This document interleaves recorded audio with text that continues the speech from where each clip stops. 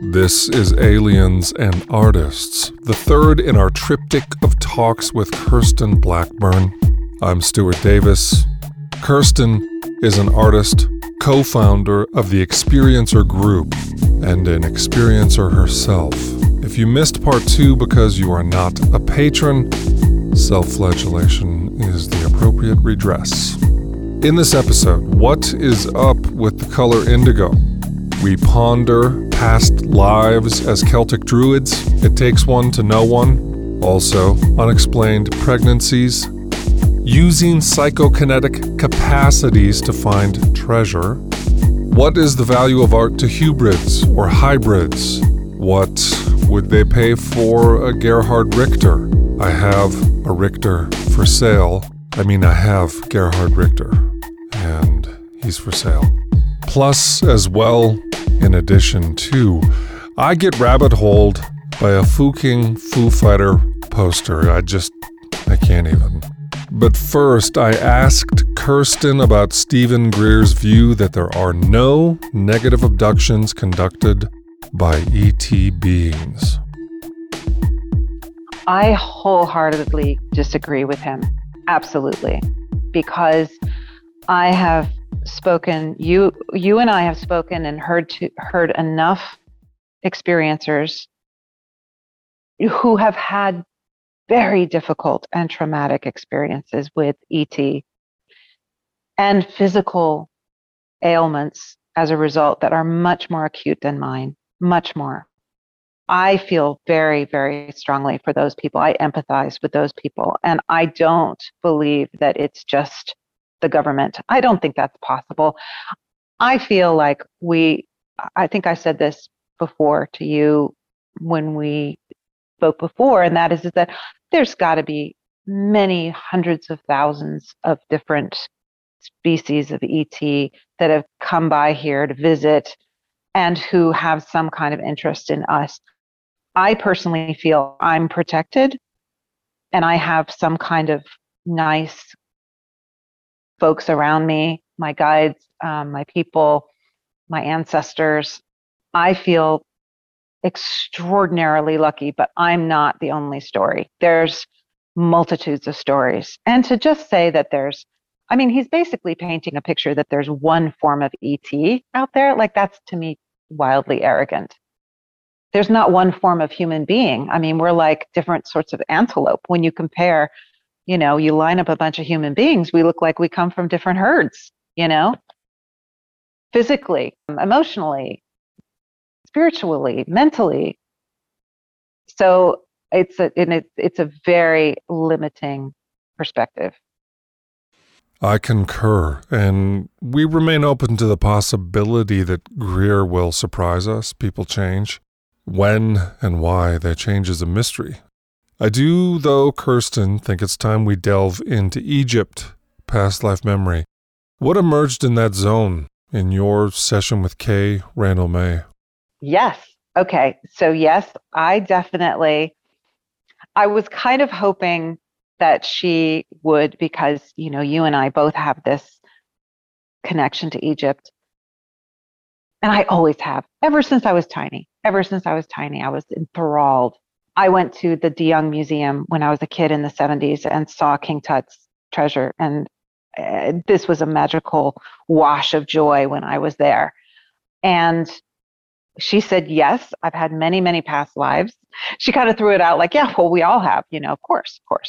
And but the first thing she said is, you have been a druid and a Celtic druid, and so has Stuart.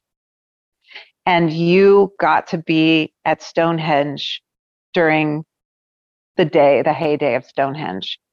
And that resonated with me because I was like, well, that's another obsession that's my family lineage from the UK. And I'm a geek for Celtic music. Like the more new age the Celtic, more I will dance around like, a river dancer around the house. But then when she came to Egypt, she said, you definitely have been there in the priest and priestess type of role more than one lifetime. And so has Stuart. And that was it. I was like, but were Stuart and I like best friends? Like, were we hanging out together? But she was not forthcoming. Nope. She didn't summarize with a simple, you were good, Stuart was bad.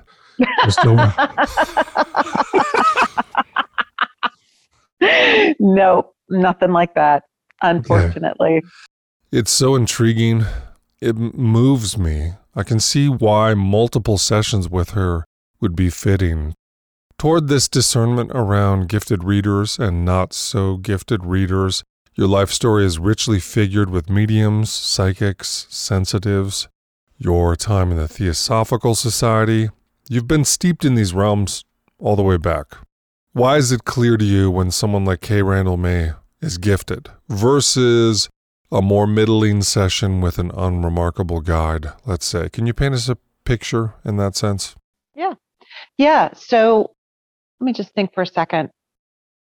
Well, one of the things right off the bat was that I had another reading with my very dear friend, Debray Firehawk, who is an incredible, she's a clairvoyant. She does past life readings. She's just an amazing force of nature. The very first reading she did with me 17, 18 years ago was very close to what Kay was saying. She said, you are not from here. There is a star energy in you that is built into you, and you have different parents, and you don't really have to do anything to just exist in that kind of energy. So when Kay brought this up, the wording was very, very close to what Debray had said, honestly, 17 years ago. Now, the other thing is that she came in to my physical body. It's really interesting that she does that, because she goes right to the physical body, and she pinpointed, like I said, exactly where my tensions and my pain have been bothering me the most in the most recent days, including my adrenals, which, she doesn't know anything about me. Of course, she could have done a bunch of research, but I just don't think she's the kind of person who does that, I guess the other thing too is that I feel like psychics don't have to be right about everything.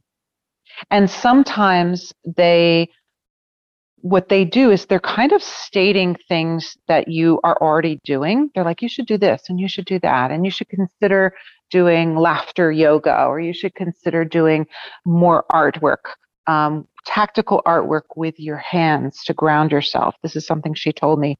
And I'm an artist, as you know. She suggested I do more sculpting kind of work.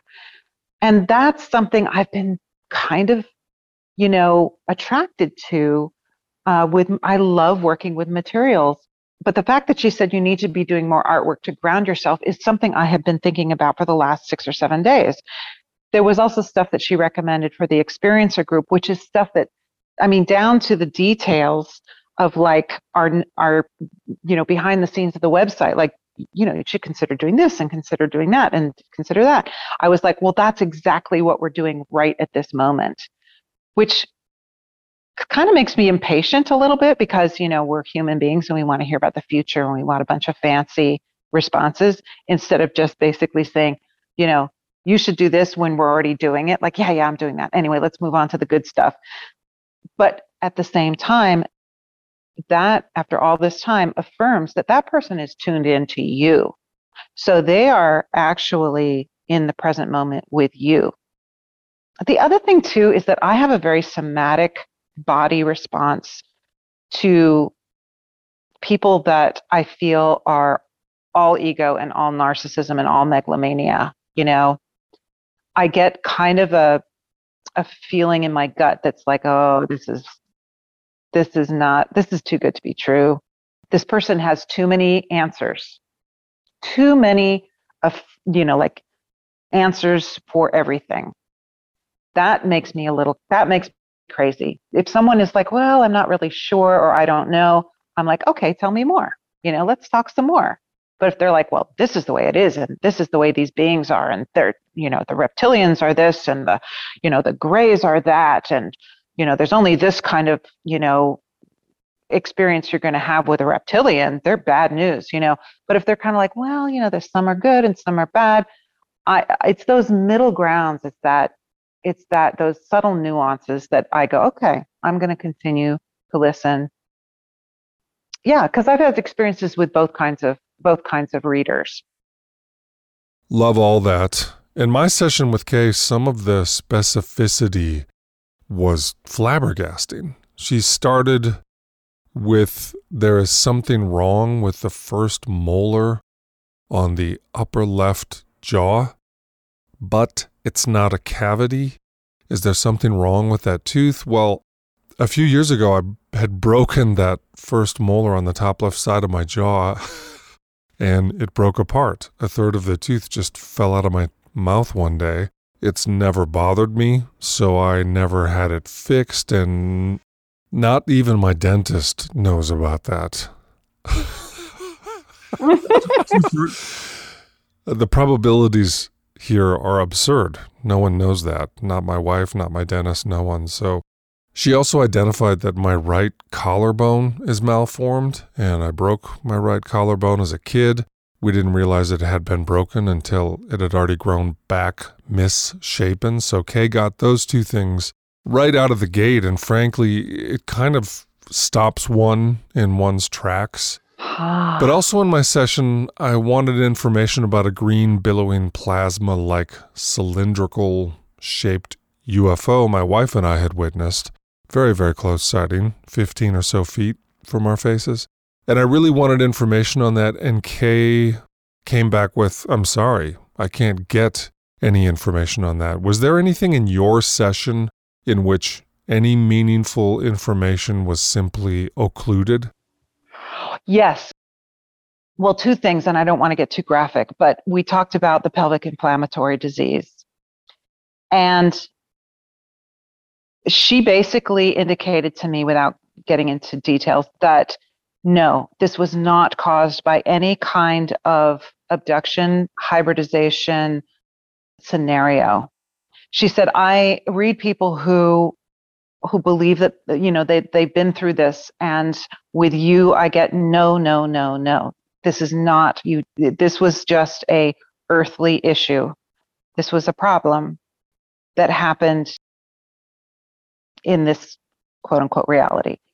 Now, that doesn't really answer your question, but for me, I guess I'm kind of flipping this a little bit in that, when people are trying to tell you what it is you want to hear based on, like, you could look at my life and you can go, okay, abduction, grays, hybridization program, grandfather worked for Lockheed Martin, grew up in the 70s in California, got pelvic inflammatory disease and had a lot of reproductive issues, and then got chronic fatigue later. Okay, that's a narrative that someone could easily, with a little bit of research into UFOs, go, yeah, you were surrounded by grays and they made you make babies.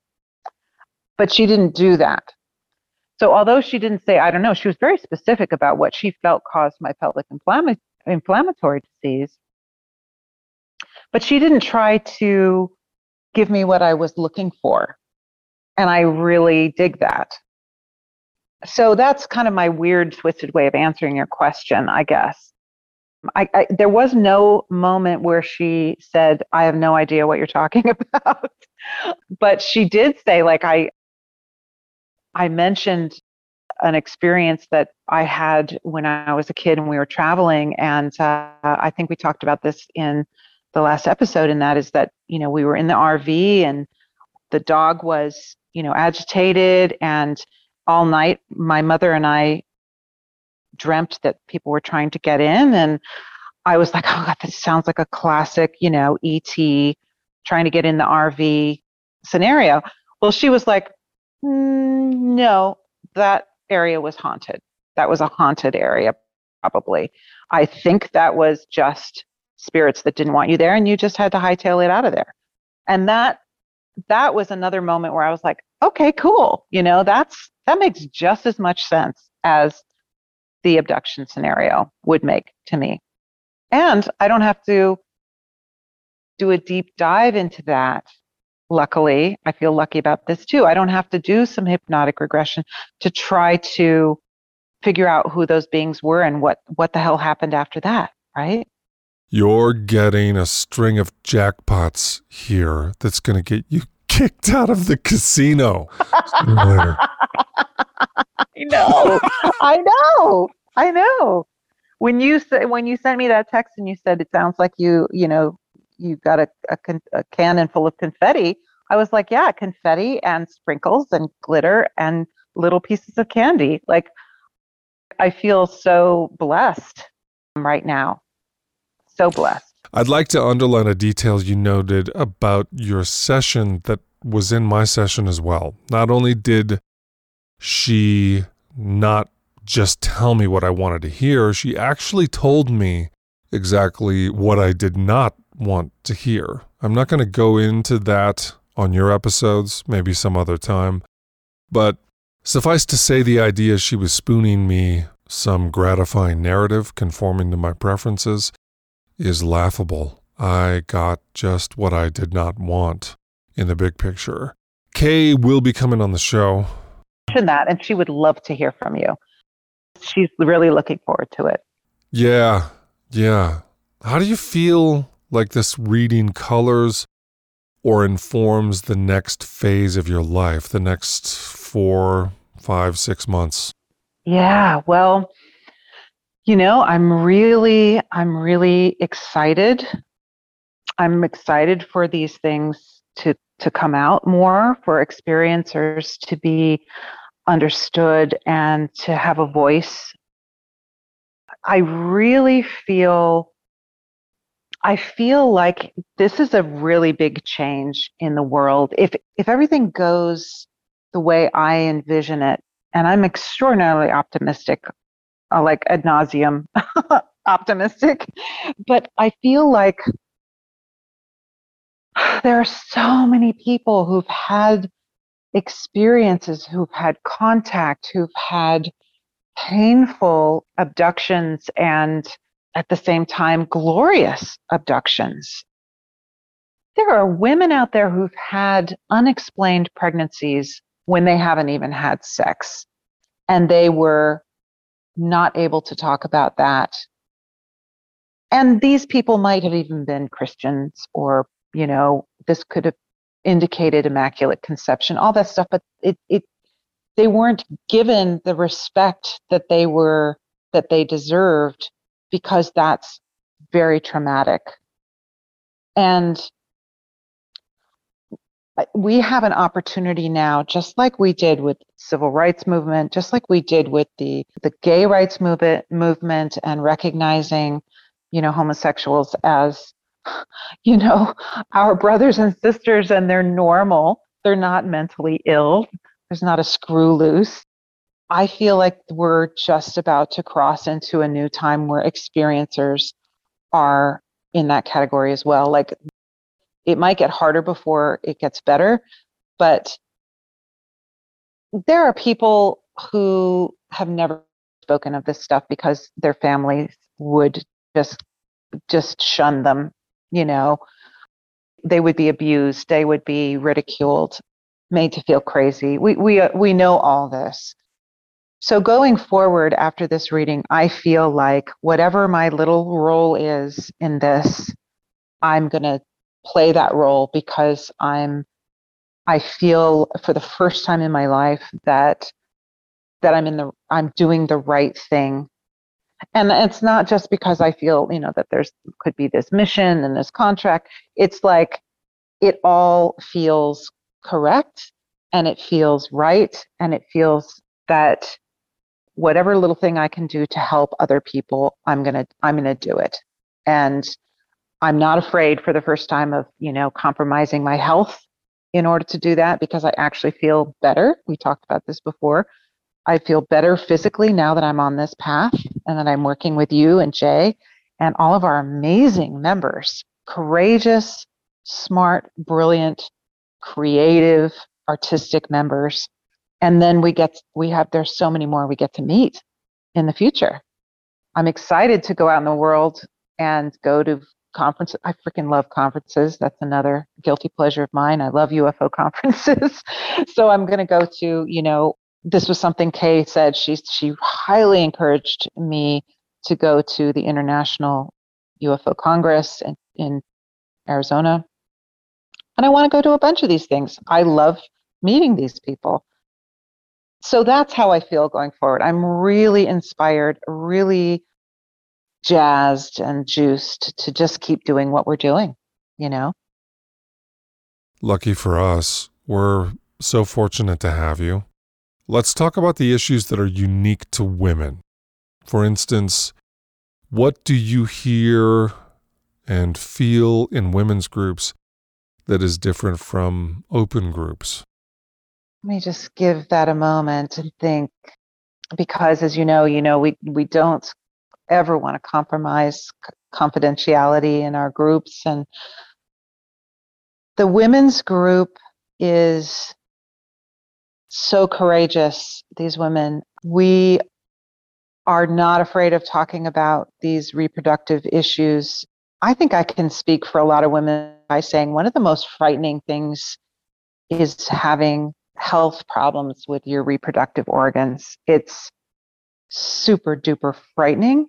And there's a level of shame involved in that. Like you have done something wrong or you didn't take care of yourself. Like it's like this, it's almost like our reproductive organs are like these animals or these creatures that we're supposed to protect and nurture and like treat like royalty. And, shit goes wrong. And shit goes wrong when you're being tampered with. And when women experiencers talk about having been somehow coerced into sex with other beings or having their eggs pulled out or having needles stuck into their belly buttons, which is, I know that's a procedure that humans do as well. I can't remember what it's called, but these are nightmarish scenarios, especially when you can't move. And that's a common thing in abduction stories, is that you are rendered completely motionless and paralyzed. But the pain is not necessarily gone with that paralyzation, if that's a word. And it's almost like you have to ask the beings to make the pain go away. I've heard this over and over and over again. And sometimes once you do, they do something to help the pain go away. I've heard that some beings will put their hands on either side of a woman's head, or a man's head for that matter, because this isn't just for women. I mean, there are men who've been through equally traumatic issues. But when women report that they've had these sexual encounters that weren't consensual, and that they were manipulated into behaving in ways they didn't want to behave. A lot of women experiencers talk about, I think Nayara Isley is one who talks about going through, before she knew she was an abductee, that she went through a period of being extremely promiscuous, which is there's so many confusing aspects to this that we just can't even begin to understand. So to be in an experiencer group of women who are willing, it takes some time, but they're willing to go into these deep issues. My God, it's talk about humbling. It's quite extraordinary. And like I said, there's always this level of like shame, like I didn't take care of myself, or I let something happen to me, which is also an issue with rape in our society. Like I let it happen. She let it happen. Her skirt was too short. She was being flirtatious. She got drunk, etc., etc. So I think a similar thing comes up for women experiencers where they're like, how did I let this happen? How did this happen to me as a child? And somehow I couldn't prevent it. Or mothers who know that their daughters are going through what they went through and they're not able to protect their daughters. This is all stuff that we're just beginning to scratch the surface on. And I really hope that we can continue to do this work and do it carefully and respectfully for these women because they are lions. I'm in awe of them. Couldn't agree more. We know of such cases personally. Also, in the seeding, if recollection serves, there's an experiencer, a lesbian woman who becomes pregnant. I believe it derailed her relationship. Her partner, assuming she had had sex with a man, and she had never had sex with a man, but did become pregnant. The fetus was taken. Yeah, virgins become pregnant. What sensitive person wants to go public with any of that? It is rape, braided with the anomalous. Experiencers in those scenarios are doubly vexed. The bravery and resolve these people evince in sharing even a sliver of what they've lived through is astonishing. Let's circle back to PK gifts and other perhaps latent psi capacities which feature in your life. Do you feel inspired to cultivate those or allocate special attention there? Yes, I do, Stuart. I don't know how yet, and I don't know to what purpose. I always kind of suspected, because she said I was highly telepathic, and I always kind of suspected that was the case because I've always been kind of embarrassed that I knew too easily what other people were thinking, and I felt like I could be more invasive, and I just shy away from that a lot. But I also always assumed that everybody was like that. So I will, if, when I was a kid and a young adult, I mean, I turned this stuff off for a long time. I wanted nothing to do with it. It wasn't that it creeped me out. It's just that I was interested in other things. So, but when I was young, I honestly thought that other people could hear my thoughts just as easily as I could hear theirs. So I would just kind of try to have the best thoughts I could have, and not think ill of them because I don't want to hurt their feelings. And even if I do feel ill around them, I don't want to think about that while I'm in the room with them. Now, I'd love to understand that better because it's a fascinating thing to realize that a lot of other people don't have those sensitivities. They can't walk into a room and feel the mood as heavily as I can or as lightly as I can. I mean, I can sense so many things going on in a space with people in the room that it's literally exhausting. I'd love to figure out a way that it wasn't exhausting. And that's the first thing I want to develop. When it comes to the PK, that actually explains a ton for me because I always used to think it was my father. When we would talk on the phone, my father would, I would start to talk about myself and the phone would go dead. My dad would say, so what's going on with you? And I'd feel myself, my words speeding up, my emotions rising, and not in a bad way necessarily, just trying to give him a report. I'm very close to my dad. And the phone would cut off. And I was like, oh, that's my dad. My dad's shutting the phone off because he doesn't really care what I'm talking about. I think I'm the one who was doing my emotions now. The other thing is that I have this ability to find treasure. I've always been this way, and I can find things that are in a thrift store for $1 that are actually worth like $2,500. I've found things on the side of the road that I ended up selling at Christie's. I just have this ability to find extraordinarily valuable things in odd places. And I think that is something to do with my PK as well. It's almost like this twisted, weird psychometry that I've always been able to practice. I can manifest stuff, just physical stuff. It comes my way and I usually don't have to spend a lot of money on it. Find things in the ground, literally. So I think that has to do with my PK. I'd love to know more about that. And I'd love to talk to other people who kind of get it and understand it. The intuition stuff as well. I'd love to develop my intuition better. what a great, it just sounds like a great bunch of projects to start working on. Pretty exciting. It is indeed. I have a hint of PK envy. Yeah. But part of me wonders what will happen at our upcoming experiencer group retreat. Is this the anomalous equivalent of the Large Hadron Collider at CERN? Make some predictions for me what will happen when we're all together in person. Oh my God. I just we're all going to be crossing the streams, to make a Ghostbusters reference. I just had this vision of us all kind of turning into light beings. No, it's going to be fascinating. It's going to be really, really interesting. I don't have any delusions that it's going to be all great and fabulous and blissful. I mean, you get human beings together in a room and shit goes wrong, drama happens, the unexpected takes place.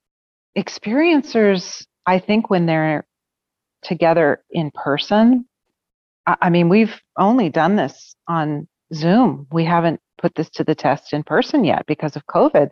One of the things that Kay brought up, and other people such as Kathleen Martin and Yvonne Smith, I believe, have also brought this up, is that when you have experiencers in the room together, there can be some meltdowns. And that's completely understandable and overwhelming. And I feel like that could happen, and people are going to need a lot of care. You never know what us humans can bring out in each other. And it might not necessarily be pretty. I don't think it's going to be ugly or violent or anything like that. I think it just could be somewhat painful. And hopefully we can help each other get through that pain, or at least comfort each other. I also think we're going to just, there's going to be a lot of hugging because none of us has been able to hug anybody. And now we've gotten to know each other online, and we've talked about things that have been so personal and so deep and so amazing, difficult. Yeah, I don't know. I don't know what's going to happen, Stuart. I'm really looking forward to it, though. Really, and I think we're going to have to fortify ourselves and eat well and hydrate and rest and take naps, and I think all that stuff is going to be really important. Of course, there have been innumerable conferences, retreats, support groups before, but I feel like this retreat is a unique iteration. So we'll see. Kirsten, let's talk about using artwork to ground yourself as prescribed by Kay. Your life as an artist has included many modalities. Tell me about how art factors in the puzzles we've been discussing. For instance, being a starseed, a creator who's helping modulate the human-non-human dynamic. Sometimes I feel artists are the rainforests, turning spiritual carbon into oxygen on the inner landscape. What does art mean to you in that sense? And if you feel inclined to comment, what might art mean to them, the non-human entities? That's so, I love thinking about that. What does it mean to them? And who are the ones that are the most artistic and the most creative and the most in touch with that intense creativity? And who are the ones that have no fucking idea what art even is? And are they interested in us partly because of that? Because human beings can kind of do miracles with art. I mean, look at Cirque du Soleil and these contortionists and physical dancers who defy gravity. Human beings have been doing that for centuries. And what other animal does that? No other animals. Not that I know of anyway, but we do it for fun and we do it to entertain each other. And then I feel deeply that human beings are fundamentally creative. And our creativity is, everyone has their creative milieu or the thing that makes them get the best in touch with themselves, whether it's numbers or building or creating groups with other people, companies, things like that, or simply doing art for the sake of art. Now, I followed the artist way like a lot of us did in the 90s. I started the book and I got about a third of the way through and I didn't finish it, but there were two things I took away from it. And one was the morning papers, which is, you sit down and you write 3 pages every morning without stopping. And I haven't done that for years, but that is something that I think when I was doing that really opened me up. And Kay actually told me she felt I really needed to write. Now, the writing is separate from my art because she felt my art was all about grounding myself. And I kind of felt relieved because as an artist, I always felt like, oh, I have to promote myself. I have to sell my art. I have to find the thing that everybody wants. Well, now I don't feel like I don't have to do that anymore. Like if someone wants my art, I'll do it for them. And some of my best artwork has been done as gifts for other people. But I feel like as humans, art and creativity is honestly one of the best things going for us. I mean, we do incredible things with our hands, with our minds, with materials. And for me, materials of the earth turned into art is one of the most beautiful and satisfying things ever. Whether you're using clay or you're using, paint made out of lapis lazuli, or you're taking a natural substance. We have an artist on the Experiencer group who used chalk from, I think, the Seven Sisters in England to finish off one of her paintings. And to me, that is absolutely magical. She created this painting and then finished it with this natural substance. I want to do more of that myself. Did I answer the question? I should say so. Space Sis. I would like to follow up on what it means to them, the non-humans. The non-humans who can truly apprehend how constitutionally innate creativity is to the human being. And the others who haven't a fucking clue. Do you want to name names on this matter? Does it start with a G?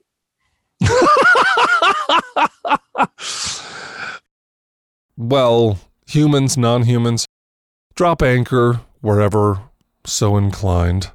Well, I think that people get their creativity really confused, human beings. They confuse their creativity with greed, So, we can't just pull some metal out of the ground. We have to pull all the metal out of the ground. Like, to me, that's just greedy, right? But that comes from a creative impulse, right?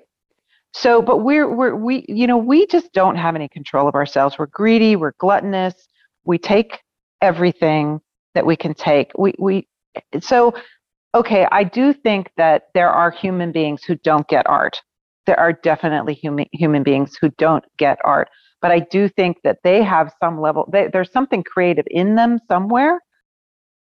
As far as the beings are concerned, and I hope I'm getting the question right, but as far as the beings are concerned, I've heard some really charming, kind of creepy stories about gray aliens looking at objects and going, what the hell is this?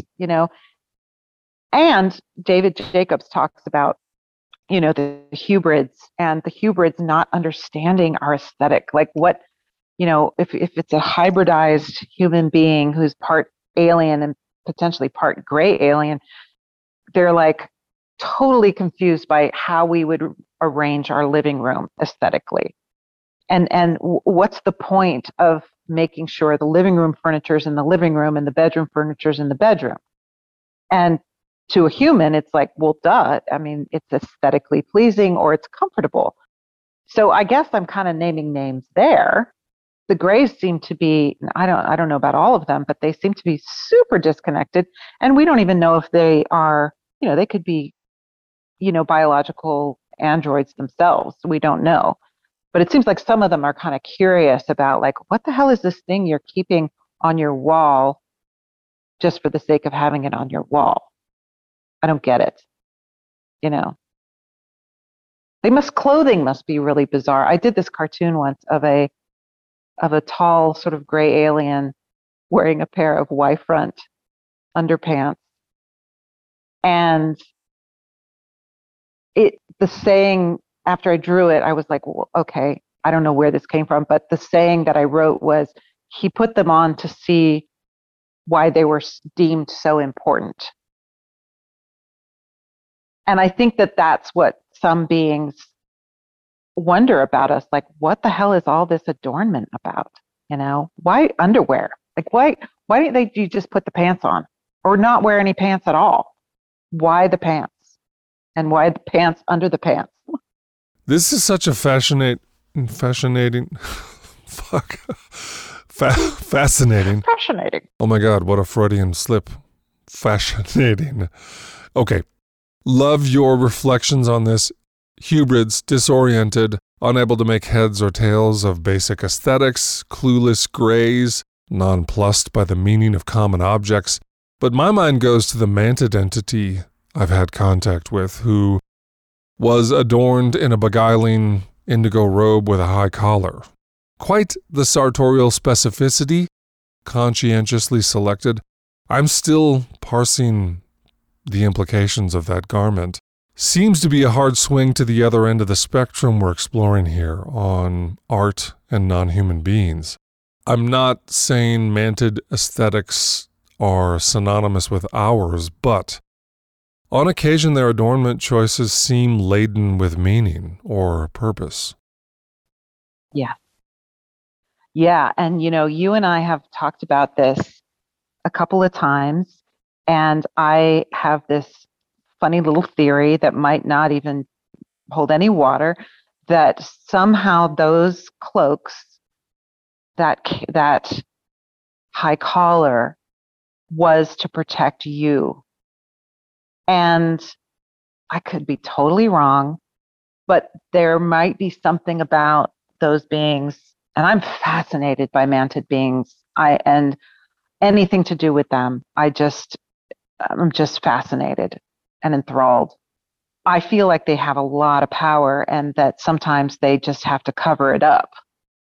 But the fact that it was that color, and this is something that you and I, want to talk about, and that is that color comes up in my meditations, and I believe in your meditations. And to me, it's a divine color. And perhaps there's something that is energetically actually powerful about that color. When I was studying therapeutic touch back in the day with Dora Kunz and Dolores Krieger at Indralaya, the Theosophical Camp, they spoke very clearly about a certain color to be used for the highest healing. So if someone had an acute problem, you invoke this deep blue, and they said it's the color of the Ajax can. That was it. That was like, they said, okay, think about the Ajax can of cleanser, and and it's kind of sparkly, right? At least the old ones were back in the day. They may have changed it. And they're like, that's the blue. And to me, that's that purpley indigo kind of luminescent color that, I don't know. I hope that I'm understanding that's the color of the cloak that your mantis was wearing. Yeah, a deep indigo that had some subtleties that are hard to convey. I so feel you on the purpose of some garments being to signal meaning, but also to protect the experiencer, to shield or veil the percipient from that which might render us undone. Kripal has addressed this, came up in our dialogue with Kimberly Lafferty, with Vale Road, Chris Kingston. The simple presence and proximity of some non-human beings can be lethal or debilitating to humans if not governed. And you and I are going to do a follow-up segment on indigo, the history of indigo, why that is interesting, and how it may feature in the cosmic lexicon of some non-human entities. So, Kirsten, hybrids or hybrids, I want to ask you about how they have or have not advanced. Many experiencers report progress being made in the morphology and countenance of hybrid beings. Purportedly, there are many among us, and they move in the general populace undetected because of enhancements over generations. But it seems while their appearance is upgraded, the same can't be said for their interiority, their subjectivity, their affect, social and emotional intelligence. They're oblivious to simple social cues. Do you have feelings on this imparity regarding their inner and outer changes? Yeah, and that's a great question. I mean, we know they can't drive, right? They still can't drive. Like I mean, this is a story for another day, but my sweetheart, he had what he strongly believes was a car accident with a hybrid being years ago. And it's kind of well known, and I've talked about this with Richard Dolan after he's interviewed David Jacobs, and commiserating about the fact that they don't understand fashion and they don't know how to drive, and they can't really, like you said, pick up social cues. So it makes me think that there's sort of a weird little trade-off here, and perhaps kind of a problem in, like, okay, so my optimistic self says the reason this is happening is because we basically fucked up the earth, right? We fucked up the earth. We're violent to each other and to other beings, and we need some curbing, right? These beings are helping us out in the long run because we're screwing things up. It's not that they're like trying to take over the earth. It's just that they have some kind of responsibility to make sure that we become better because we're really screwing up.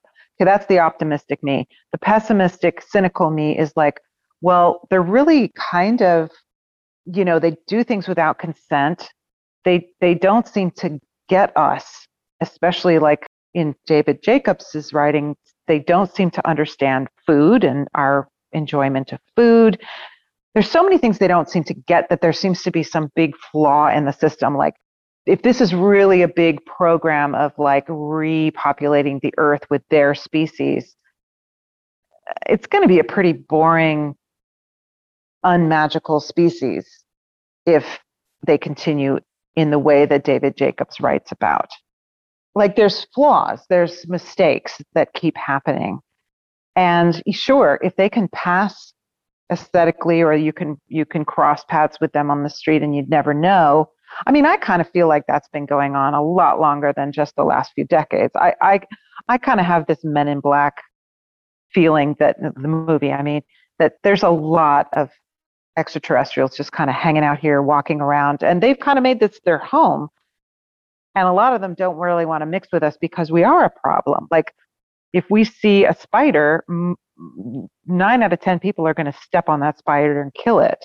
What are we going to do if we see an ET being in our living room who just came over for a visit and they look to us like a spider or like some kind of ugly, horrifying thing? We're going to react. We're very reactionary. So, I honestly don't know. There's a lot of questions around this hybrid scenario to me. I almost feel like it's been blown a little bit out of proportion. Like, maybe it's a little more subtle than we think.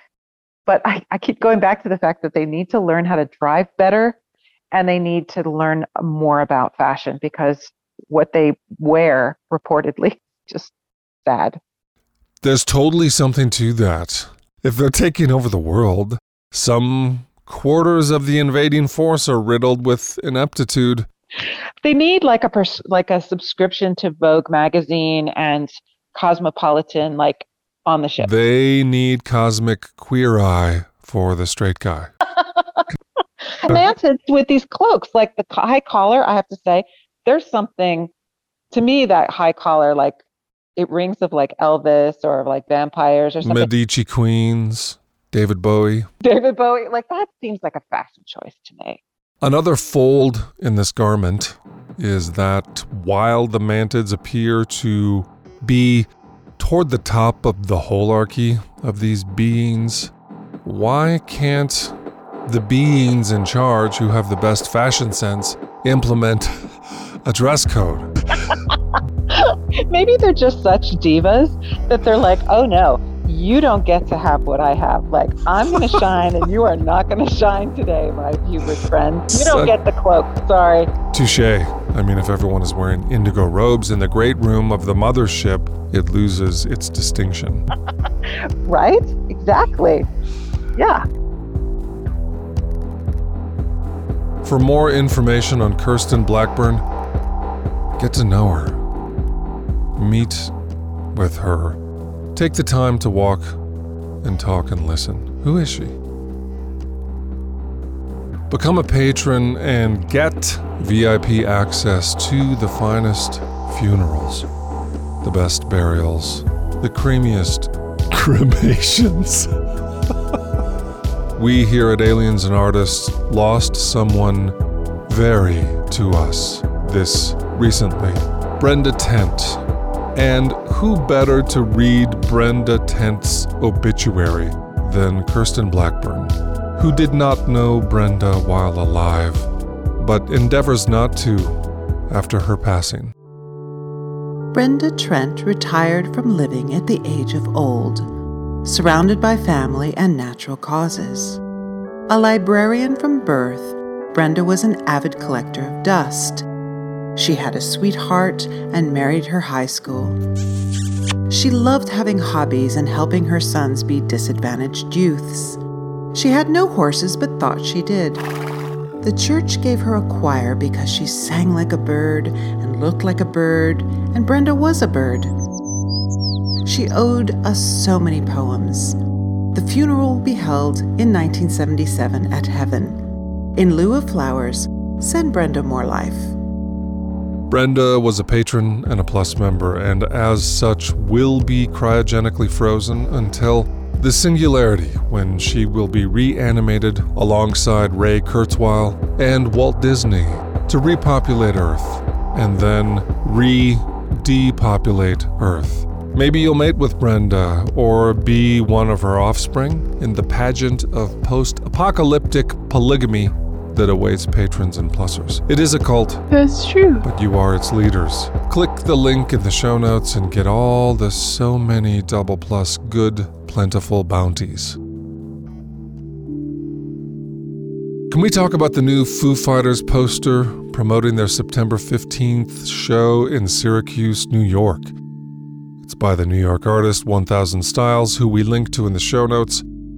The poster features multiple UFOs scanning the landscape with light beams and a giant mantis entity on the ground wearing a space helmet.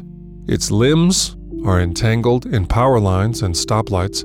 Vehicles are stacked high nearby. It's also strapping laser pistols. The art was brought to our attention by Justin Farrar on Twitter. Thank you, Justin. Justin did some research and tweeted that, quote, "The flying saucers and power lines in the poster are a reference to the blackout of 1965, during which people across the Northeast, especially Syracuse and central New York, reported seeing UFOs," end quote. Justin also mentioned that the artist used the mantis entity just out of preference. Interesting choice. I agree, Justin. It doesn't take much digging to find coverage of this major event on November 9th, 1965, where 30 million people lost power on the East Coast all the way into Canada. I know, Canada had power in 1965. Anyway, this was the height of the Cold War, not long after the Cuban Missile Crisis, and many feared the worst, that the Soviets had launched a nuclear attack. When it became apparent that was not the issue, a potentially stranger cause arose. In Syracuse and, in fact, all over the Northeast, UFOs were reported. Writing for the Syracuse New-Times, researcher Cheryl Costa details a number of events that suggest a massive power failure may have had links to widespread anomalous phenomena, including this list of events, which all occurred on November 9, 1965. Quoting now at length from Cheryl's article, we also link to it in the show notes. November 9, 1965, 5 p.m., Middletown, New York. A resident reports seeing a ball of light, a green light in the sky. 5 p.m., Jersey City, New Jersey. A resident reports seeing a bright object moving from north to south over Manhattan, then over Lower Manhattan. The object shoots straight up at an extreme velocity. 5 p.m., a resident of Newton, Massachusetts reports a bright fireball traveling east to west. 5 p.m., an orchestra conductor on a flight between Syracuse and Rochester observes a bright light descending towards central New York. 5 p.m., Camillus, New York. A housewife reports a huge dome-shaped object over a local sub-power station about 5 minutes before the massive blackout. 5 p.m., Cicero, New York.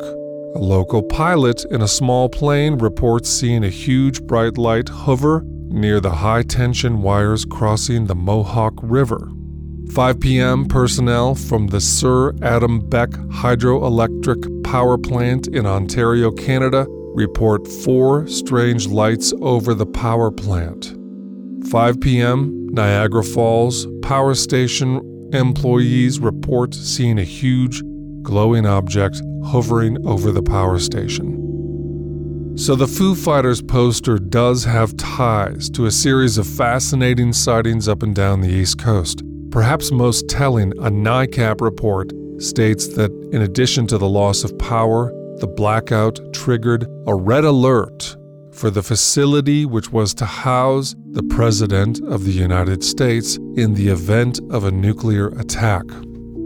That facility was known as Mount Weather. Now we're in Robert Hastings territory. The NICAP report goes further, saying that there had also been UFO sightings 6 weeks earlier, and then points out what is definitely my favorite event in this constellation of consternation. This is where the story becomes aliens and artists gold, and I get rabbit-holed, which is a verb now. You're welcome. I submit for your consideration the purported account of actor Stuart Whitman. Beyond having such a beautiful first name, Whitman was an Oscar-nominated actor. He was in countless TV and film projects. His obituary in the New York Times was as long as your arm. No, your other arm. Stuart Whitman is said to have recounted the following to Vernon Scott, a United Press International Hollywood correspondent and columnist for 52 years. On November 9, 1965, Stuart Whitman was stuck alone in a room on the 12th floor of a Manhattan hotel.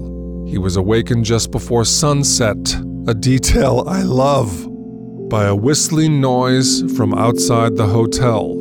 He rose and witnessed 2 UFOs and later recounted, quote, "One of them was orange and the other was blue. They gave off a strange luminescent light, so I couldn't see if there were portholes or who was in them. Then I heard them speaking to me as if they were on a loudspeaker. They spoke to me in English. It may not have been audible to anyone else. I was probably tuned to the right wavelength.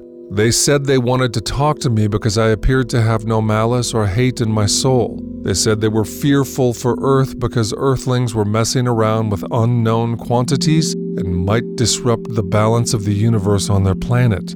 They said the blackout was just a little demonstration of their power and that they could do a lot more with almost no effort. It served as a warning. They said they could stop our whole planet from functioning. They asked me to do what I could to fight malice, prejudice, and hate on Earth, and then they took off. I felt elated. I wasn't even shocked. I was standing by the window and awake the entire time. I don't know why they picked me as a contact, but I'll swear off a Bible that I saw them out there and that they talked to me." End quote. It gets better. Researcher Bill Nell indicated in multiple published works that actor Warren Beatty was also staying in that very same hotel on that very same day. Call me, Warren. November 9, 1965, and that Beatty reported seeing disc-shaped UFOs near the Empire State Building. I mean, how the fuck is Kevin Bacon not part of this yet? He is. I'll find him.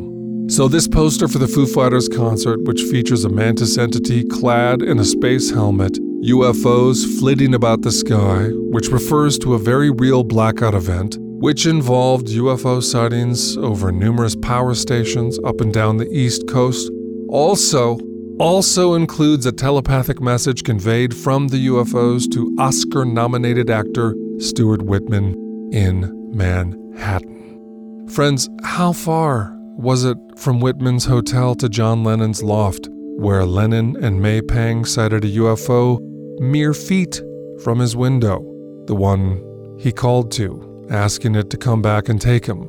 How far from Stuart Whitman's hotel to the Brooklyn Bridge, where Linda Corteil was floating out of her apartment before the gobsmacked faces of other New Yorkers? How far from Whitman's hotel to the street where Anonymous Experiencer 1 observed a massive object slowly descend over him as he walked home alone in the snow from a party? Those scenes of chaos in the Foo Fighter poster, the mantis entity front and center, sky peppered with UFOs, the incredible wave of actual encounters at power stations, Stuart Whitman's purported account, it all combines to make one wonder what the artist may have intuited about what or whom authored the blacked-out power grid and the illuminated power plants. Check the show notes for all kinds of doodads on this cosmic koan. Aliens and Artists is brought to you by the Liminal Muse, one-on-one sessions with me, Stuart Davis. Click the link in the show notes to book. And the Experiencer Group. It's where the love is at. Get there. Get some love. Link in the show notes. Later, Gators.